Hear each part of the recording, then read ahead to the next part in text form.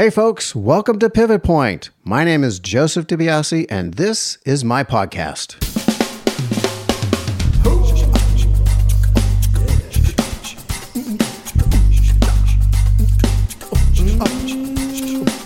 Hey everyone, welcome to Pivot Point. This is the podcast that explores the journeys of artistic people, how they got started, where they got started, who helped them along the way, how they overcame personal hurdles, and how they persevered in a competitive atmosphere. Okay, before we get started, let's put something on the table here. Most of you know me as Joe or Joseph DiBiase, and that's correct. I grew up with my name pronounced DiBiase. But then I went to Italy and I found out that my name is pronounced DiBiase. So that is why, for those of you who have known me all my life, are hearing me now say, my name is Joseph DiBiase. Okay, now that that's on the table, how are you doing out there? Are you taking care of yourself? Are you looking after your mental and physical health? Are you being kind to yourself and to your neighbor? This is a time for generosity. This is a time for grace. Remember, we are all in this pandemic together. I got to say, I'm really astonished at how so many people think this is a hoax or it's been politicized and it is something to defeat the other side. My brain just can't comprehend that kind of thinking. We really do have a pandemic. People are dying. I know 2 people who have had it. I don't want to get it. There are long-lasting effects on the body. So, yeah, this is real, and take it as such. I see lots of people not wearing masks. I don't get that either. What does it take? You know, I did see a post by somebody that said, if it's mandated, we wear seatbelts. You know, what's wrong with being mandated with wearing a mask? That being said, my mantra is this: wash your hands, don't touch your face. Wash your hands, don't touch your face. And like most of you, I'm in this place of every day is like the next day. It's not like today's Monday, or is it Thursday? Well, wait, is it Friday? What day is today? So do what you can to mark out that day. Pull out your projects. Do the special project you've been wanting to do. Research your software. Whatever it is that will help mark out your day, give you some order to your day and structure, go for it. Just go for it. I will share this. One of the things that we do here is we do a dance party a day. That means find a song, any song, kick it on, and do some dancing. You'd be surprised how great you feel afterwards. So there's that. Try that out. Okay, so on today's show, I am beyond thrilled to have Bobby Banks as our first guest on Pivot Point. Bobby and I have known each other over the years, but only got to work together for the first time on Queen and Slim, a movie I highly recommend, extremely relevant today and definitely relevant for the rest of our lives. Bobby is a supervising sound editor, dialogue editor, supervising dialogue editor. She is somebody who will edit dialogue for a TV show or a film. She will work with actors for looping or ADR, which is automatic dialogue replacement. And so sometimes they'll do that because of technical problems, or an actor wants a different read or a director wants a different read. And then there are times when Bobby would have to create a moment or two with the dialogue that's already been recorded. And sometimes it's off screen, sometimes like in The League of Their Own, where she would have to create all of the chatter on the ball field, you know, you're no better, that kind of thing. She's had a very interesting career trajectory. We recorded this back in March when the lockdown just began. And if you remember, Nashville had a tornado. So here is Bobby Banks for Pivot Point Episode 1.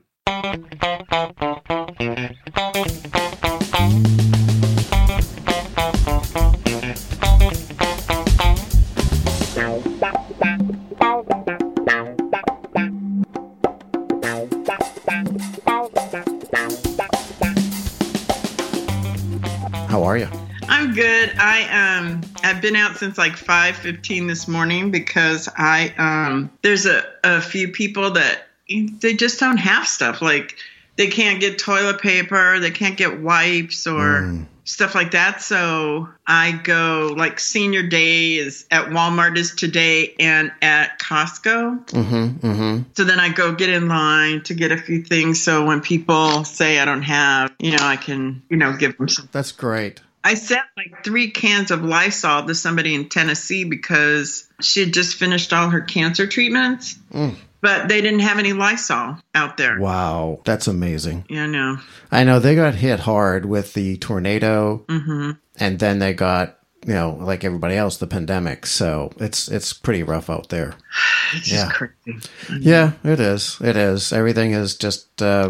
I emailed a friend and I said, it feels like Mother Nature has said to us, all right, everybody, go to your room.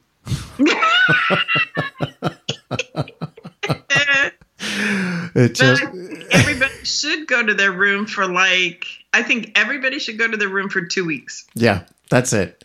Or longer. And nothing. Don't do anything. Yeah. Go to your room and don't come out until I tell you to. Yep. Not that ever happened to me as a child. I'm just saying. Yeah, right. Thank you so much for doing this. I'm so excited. Yeah. You're willing to take the time. Do you know Alicia? Alicia Birnbaum? Birnbaum? Oh, yeah. Yeah. The first time I met Alicia was when I first started working at Sound One. Yeah. And Alicia came walking out. He was this hairy dude with the beard, wearing shorts and a T-shirt and stilettos with very hairy legs. And I'm like, what the heck is that? And he's, hello, Joe. Nice to meet you. Yeah. So, yeah, he was so instrumental in getting everything together in New York and brought together such a wonderful family. It was really, really cool. Really, really nice. And Jeremy hired me. That's right. That's right. Well, so tell me, so take me back. So where did you grow up? Tell me about that. So I just grew up in the Southwest. Mm-hmm. Were you always interested in sound, or was there other interests? No, not at all. My mom was a secretary.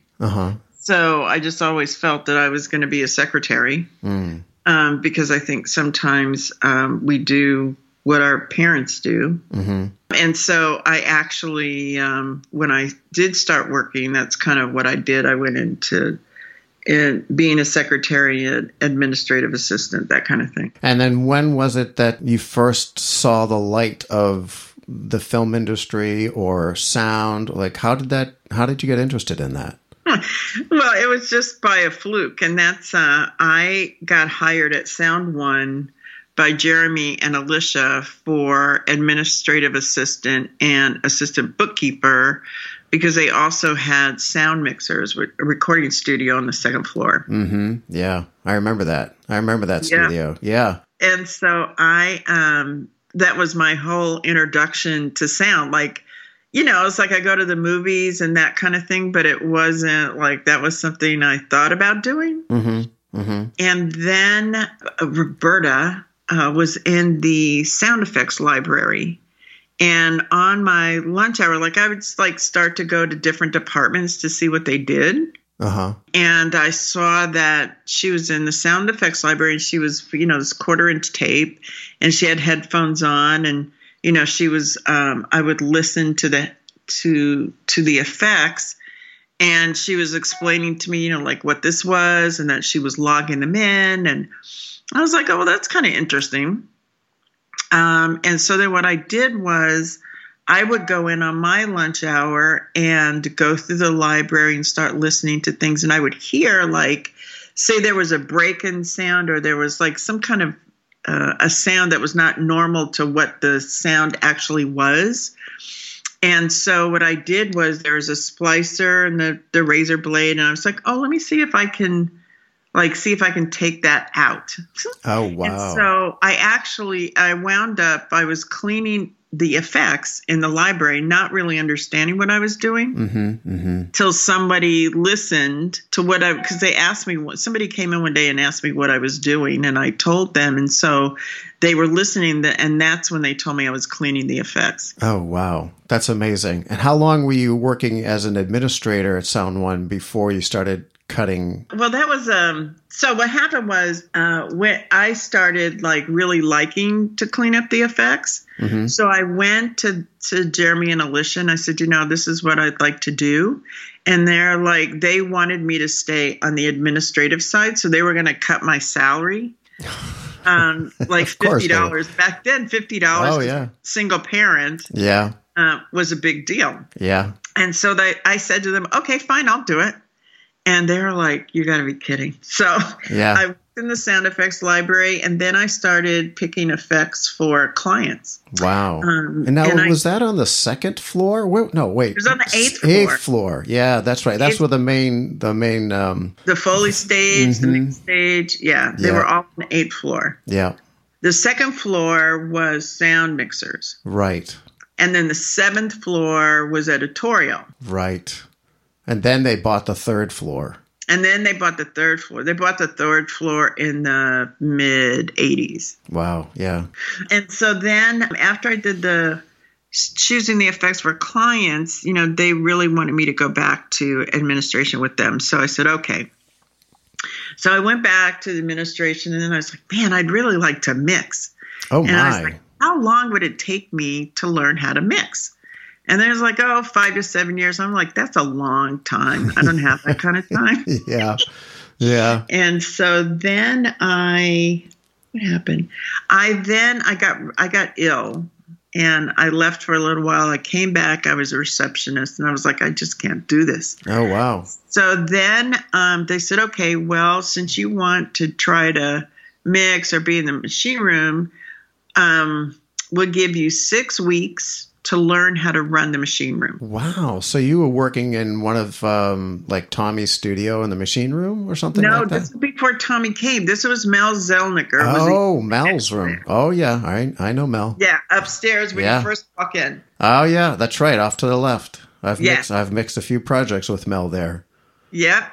That's and so wild. Peter Riley he was a projectionist, so I learned the projector. So I had 6 weeks. So I had my little notebook. I drew all the pictures on how to thread up stuff, the patch bay. Then they had another section where they had a whole bunch of other dubbers. They had like 20-something dubbers. So I had to learn the tie lines, everything in 6 weeks. And I didn't go to school for any of this. Right. When you got sick, did that really throw everything back for you? Like, how long were you out? I think I was out for like 2 months or something. Oh, okay. Yeah, okay. It wasn't really that long. But when I came back, it's like, what really do I want to do now? Yeah. Isn't that a great question to ask one's self? Yeah. What is it that I really want to do? What brings me joy? And where's that passion? Yeah. And so were you in your 20s then? Yes. Yeah. Yeah. Early 20s. And so so 6 weeks in, and my first mix was with Mel, and everything went fine. Oh, that's great. And did Mel make any comments? Nah, I think he did at the end, but at that, Mel used to be like, well, he was the only mixer there. So it was like, if you could work with Mel, you could work with anyone. That's right. Sorry, Mel. It's true. Yeah. And so then they bought within that year, I believe, they bought the 3rd floor. Mm-hmm. And then they had, and then I ran the machine room down there. On the 3rd floor. I'm trying to remember. And now Tommy hadn't come yet. Is that right? Because it was Lee. Come yet. Goodness, I'm trying to. Yeah, Lee Dichter. Yeah, Lee. Lee had a student on the 2nd floor. Yeah. He came. When Lee came, that's when that was for the 3rd floor. Okay. Because he came from 54th Street. Mm-hmm. Down, and so then it was just Lee Dichter and Mel. Yeah. Okay. And then Tommy came me see, I think I left like 85, 86, around 86. And that's when Tommy came a little bit after I left. Wow. And what made the change? So you were cutting sound effects, you were cleaning sound effects, and you were doing machine room work. Yeah, I stopped. I was cleaning sound effects. Then I chose effects for clients. Then when I came back, then I ran the machine room, and I did that for like a year. And then I got bored. Yeah. Okay. I get it. Well, you know, I remember back in the day, all the machine room people. They just hung out and read and listened to see if there were any bad edits or, you know, pops in the tracks or any bad punches, and then change the reels, and that was it. So I think I would last all of like 2 weeks on that job. Yeah, it was hard. So then I actually quit. And I started I know what it was. So I handed out my resume to people. I was still in New York. So I handed out my resume. So I figured I want to try to edit. Oh, picture edit or sound? Sound edit. Okay. And so I started handing out my resume. 3 months later, I got a job by Maurice Schell. Oh, yes. I remember Maurice. Mo hired me on Desperately Seeking Susan. Oh, wow. Yeah. That was Craig McKay was cutting that. Mm-hmm. Yeah. Susan Seidelman's movie. Yes. I remember that. Yeah. That was my first. We worked 100 hours. Oh, my. That was my introduction to Apprentice. Well, yeah. Apprentice. Was it scary? No. Because you mean scary in the sense of what? Well, you know, first, just even getting the courage to walk around Sound One and hand out your resume, just to make that furious. Yeah. And then, you know, Maurice, I remember working with Maurice for the first time, and it was intimidating. But, you know, after a while, when you get to know him, he was like just a real sweetheart, real and really a talented man. Yeah. And I remember him telling me one time, I can't remember what project it was on, and he just said to me, I like to add a live quality to all the sound effects. So if I have a door closed, I try to find another animal sound that can blend with it. And I'm like, oh, that's brilliant. Yeah. So that opened my eyes up to out-of-the-box thinking and out-of-the-box creative thinking. And it was something I've always remembered, just to think outside that box. Yeah. Yeah. And so 100 hours, that was your first job. It was my first job, and they were really sweet. They did one of those, they had one of the guys tore up a piece of mag, and they said they don't know how it happened, but I really needed, if I could fix it for them. I mean, it was like in pieces. Oh my gosh. So I fixed it. I was so proud of myself, and it was a joke. It was kind of like we need sprocket holes. Yes. I remember those jokes. Oh, that's terrible. So it was a bit of a hazing, if you will. Yeah. But then once you did it, you were like one of them. Yeah. It was, and then I was like, oh shoot, I know how to do this. You know, like one of those things. And they were just, everybody was so kind in showing me how to do things, and till I got the hang of it. Yeah. And then I got hired by Dan Sable. Oh yes, yeah, Hastings Sound. Mm-hmm. And on a couple of shows before I moved to New York. L.A. I'm sorry. L.A. Sorry. Yeah. So what was the driving force to move out of New York to go to L.A.? I just wanted to be somewhere different. Mm-hmm. And only 2 places at that time was New York and L.A. Yes. Yeah. It's pretty much still the same way. Mm-hmm. I mean, I don't know where else we could go to do post. Just little shops here and there. And then when I moved here, when I moved to L.A., fortunately, I got a job in a week. Wow. And it was at Canon. Huh? I said, good for you. It was amazing. It was at Canon. Mm-hmm. Texas Chainsaw Massacre 2. Oh, my. Okay, right. I know, right into the. But it was a feature. I know. And I and at that time you couldn't get. There was like a waiting list to get into. Oh my gosh! Oh yes, I remember. So I'll just share this with you. When I first moved out to LA, thinking, okay, LA, I'm here. And wanted to be a composer and couldn't find any kind of work at all. And the unions were closed for editing. But someone, I don't remember who, said, well, I can give you a job for a couple of weeks. It wasn't union, so the pay wasn't great.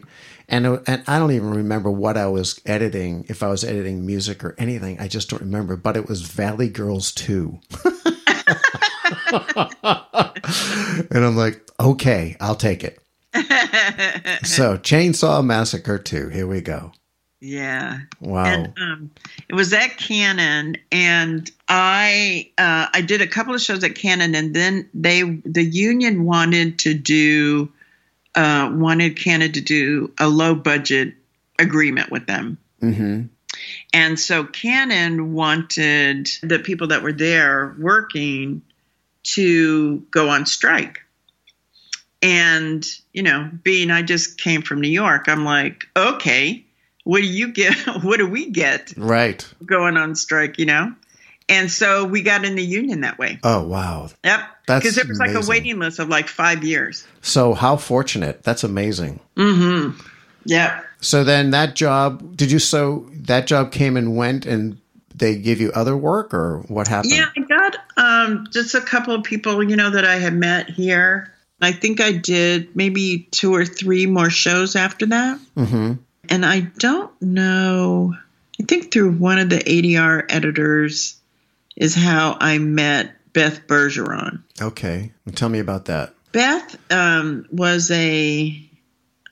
because she's since passed, but she was a ADR supervisor. Mm-hmm. And one that she's a sweetheart of a person, and she was very detailed, very artistic, and she just had a wonderful way of working with people and working with the actors. And I was her assistant for many, many, many years. And was Beth looking for help at the time? Yeah. I see. Okay. Mm-hmm. And so we just, we worked together. We worked a lot at a place called Director Sound in Burbank. And then another place on the west side. I can't remember the name. But, Beth she had a way of, like everything was documented. I mean, there was loads and loads of paper everywhere because she just documented everything. And just the way that she was able to get the performance that you need out of an actor was just wonderful. It was just like a symphony kind of, Mm-hmm, mm-hmm. And we have the conductor that's going, it's kind of like that. It was like that kind of to watch her. Oh, wow. I bet that must have been exciting. Mm-hmm. And from there, that's when you said to yourself, that's what I want to do. Yeah. Because I like people, and it's very creative, especially when you have to shoot group. Mm-hmm. And you have to recreate a scene with group, and to have it so whether it's the recording, between the recording, the editing, and the mixing, to actually have the person that's hearing in a theater to be in that same space, giving them the same emotion. That's kind of cool. Yeah, I bet it was.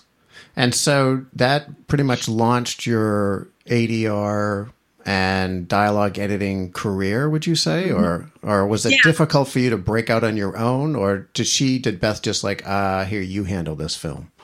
No, there's a couple of things. One is Beth didn't hire me as an editor. I would get so frustrated because I was like, I was kind of making changes and cutting a few things, but she wouldn't hire me as an editor. So another guy, Robert Heffernan, hired me on Teenage Mutant Ninja Turtles, the first one. Okay. And so I walked into the edit room, and there was a roll of Mac, different rolls. And I thought that I was, an assistant. Nobody told me I was editing. Mm-hmm. And so I'm looking at this and I'm like, what the heck am I supposed to do?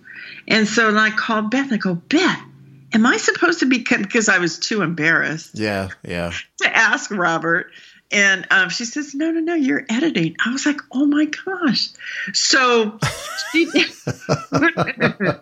it turned out great. I just like, okay, what am I, it's like, it was my first real editing job. Yeah. And I didn't want to say that I didn't know how to edit at that point. Mm-hmm, mm-hmm. And so I figured, in talking to Beth, and I, remembered everything from when I was building tracks and all that stuff. And so it turned out fine. Yeah, I bet it did. And so after that, I think I worked with Robert a couple of films, and then Beth hired me as an editor. Oh, that's fantastic. Yeah. And we worked on, I worked with her on A League of Their Own. Oh, yeah. Well, I love that movie. And the thing about A League of Their Own is, of course, it was MAG then, mm-hmm. right? And mm-hmm. so, like now, I can hear everybody's. If I record 5 different people at 5 different times, I can hear everything. Mm-hmm. I can play on the stage. I can play what somebody else recorded. But back then, you couldn't. Yeah. So each actor, she recorded separately, but then we as editors had to listen to every single thing that was recorded and make conversations. Like whenever they were in the dugout and out in the field, we had to put those conversations together. Like nobody played off of each other. Oh, wow. Yeah. That's amazing. Yeah. Holy cows. Now, did you work closely with the picture department to do that if it was on camera, or is it just all off camera? It was all off camera. Okay. Yeah. Because so we did like the scenes in the dugouts, in the field and those kind of things, listening to what, that's one where Beth had written everything down. She wrote down everything that everybody said. So then you had to read what everybody said and then make up these conversations. Oh my gosh. What details. And then I had the real no crying in baseball. Yes. Yeah. That's when I actually realized that, because, when she's crying, even though they record the crying, it's not always the same as the picture. Do you know what I mean? Yes. Mm-hmm. And so you have to really, as an ADR editor, you really have to figure out like what sob, what breath, what sound is going to go for that look on the screen. Mm-hmm. Yeah. And it's such an intricate thing. I just loved it. And I realized I just really loved doing it. Oh, it was so creative. Yeah. And it's an instant gratification. Yeah. Yeah. So tell me, so your career, you've done over 112 feature films. I'm like, wow, that's a lot of movies. Mm-hmm. And you're also, I don't know how you find the time for all this stuff, that you were the longest president for the MPSE. And there were a few other things when we were working on Queen and Slim. You were telling me some other things that you were involved in, and I'd like to hear more about that as part of your life. So I was president of Motion Picture Sound Editors, which was a wonderful, just a really satisfying time. Like, because people don't understand what sound editors do, and to really help try to highlight what we do. Sound and music, people just don't really understand. So I did that for 8 years. And then after, I became a member of the Academy, Motion Picture Arts and Sciences, and a member of the Television Academy as well. I was also the chair for 2 years at the Academy for their A2020 initiative for diversity and inclusion. And so it was not only with the sound branch, but it was through all branches of the Academy. And sitting with the various branches, and they had different committees for each branch, trying to reach out to people that have been overlooked whether, because what happens is we just get used to working with the same people over and over again Sure. because you're comfortable. Yeah. But then you have people that are diverse in nature, whether it's their nationality or, they're disabled or their age or, whatever, that just kind of don't they don't get hired Yeah.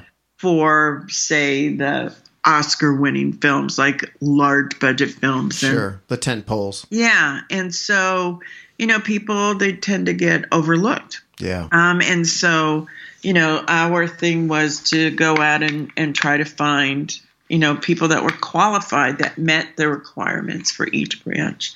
So I chaired that for 2 years. And then all the while you're still working on films. Yes. Yeah. Because my thing is, which I didn't say before, because I'm half black and half white, but people only see the black part. They don't see the white part, which is just normal. And so when I was an apprentice, I worked a lot. Mm-hmm. When I became an editor, I worked pretty much okay. When I became a supervisor, then I got less work because they don't want to really give you that kind of quote unquote, what they call power, I guess, to make decisions. And then unfortunately, people think that you can only work on black films. Oh my gosh. So you kind of get pigeonholed, which is still very prevalent with that.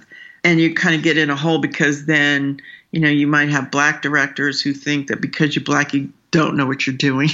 Oh my gosh. So yeah. It's like it's a very weird kind of situation that unfortunately we get in. So I just feel that we need to give back and we need to help the new ones come up and mentor them and, really help them, not only mentor them in editing, but just how to get around in life and in this industry. And so I still chair the Sound Branch Inclusion Committee, but I also serve on the Grants and Scholarship Committee.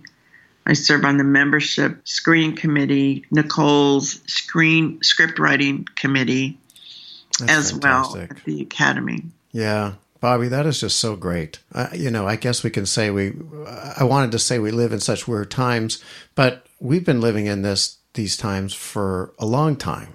And not only do we have racism, but we also have sexism. Yeah.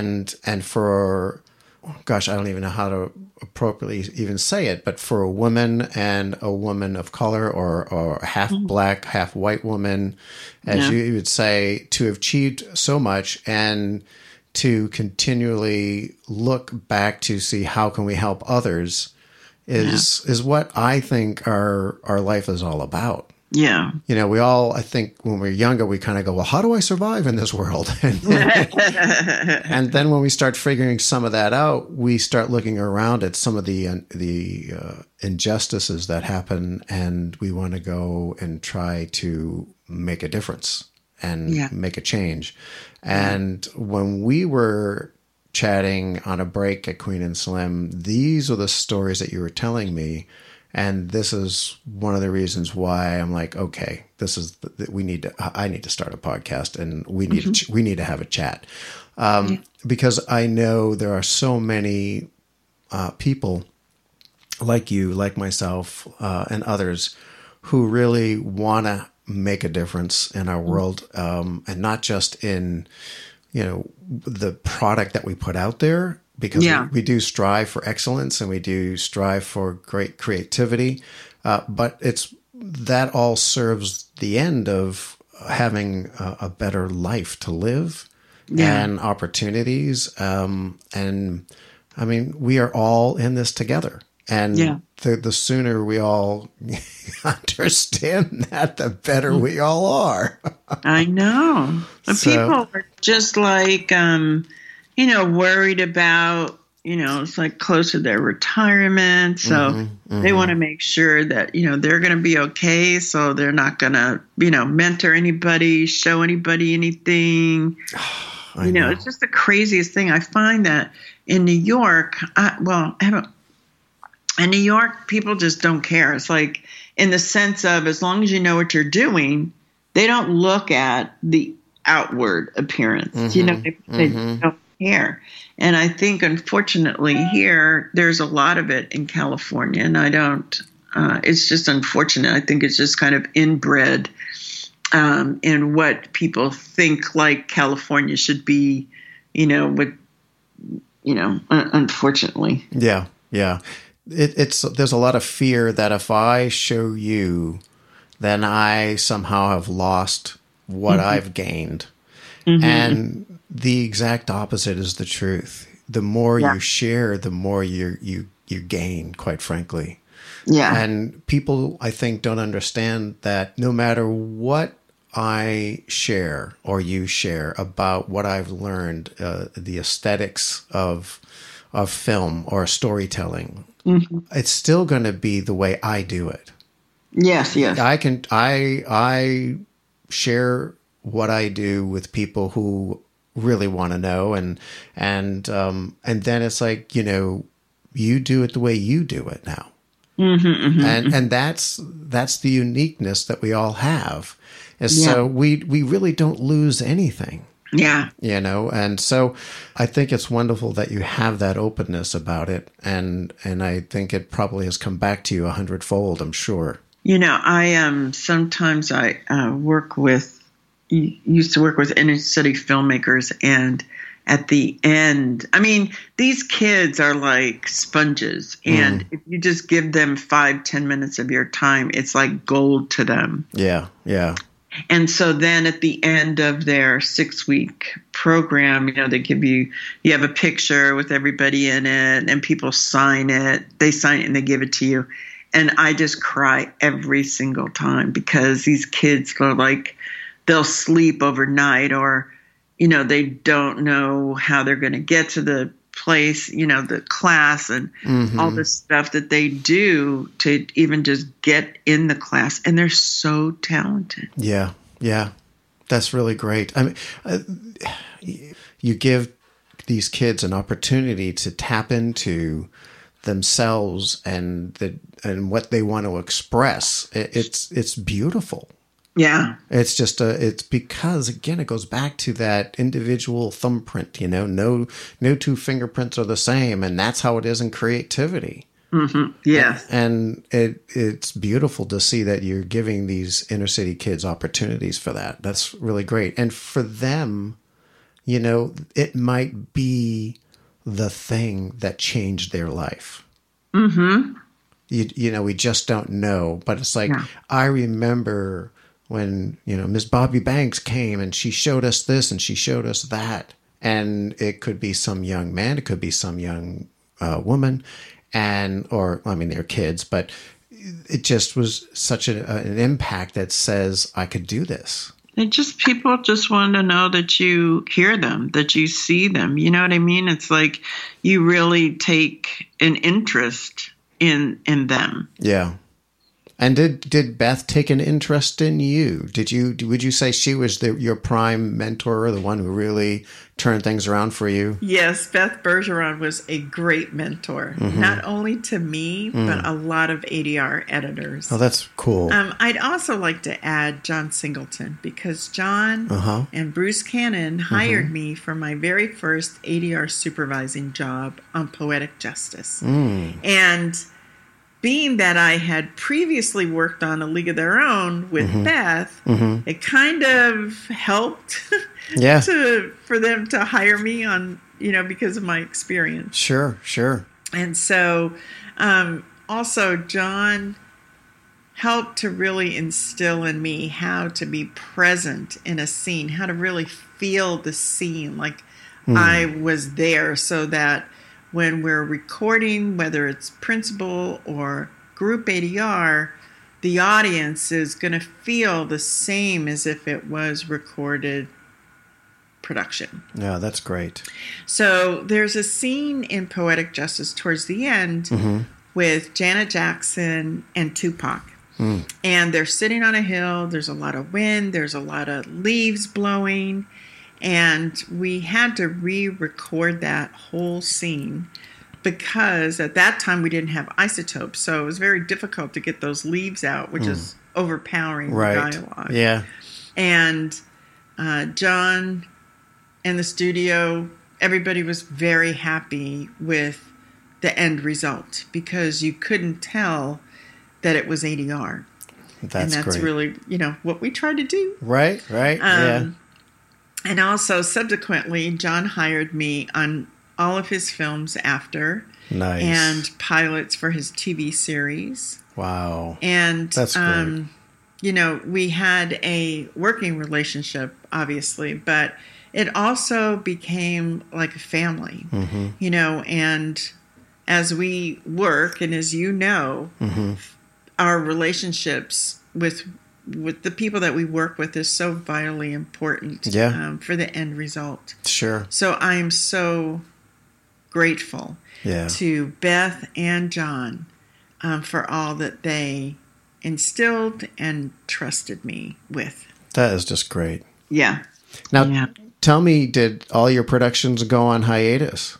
I was working on Coming to America 2. And so, I think we had a new picture editor that had come in. And so everything just stopped.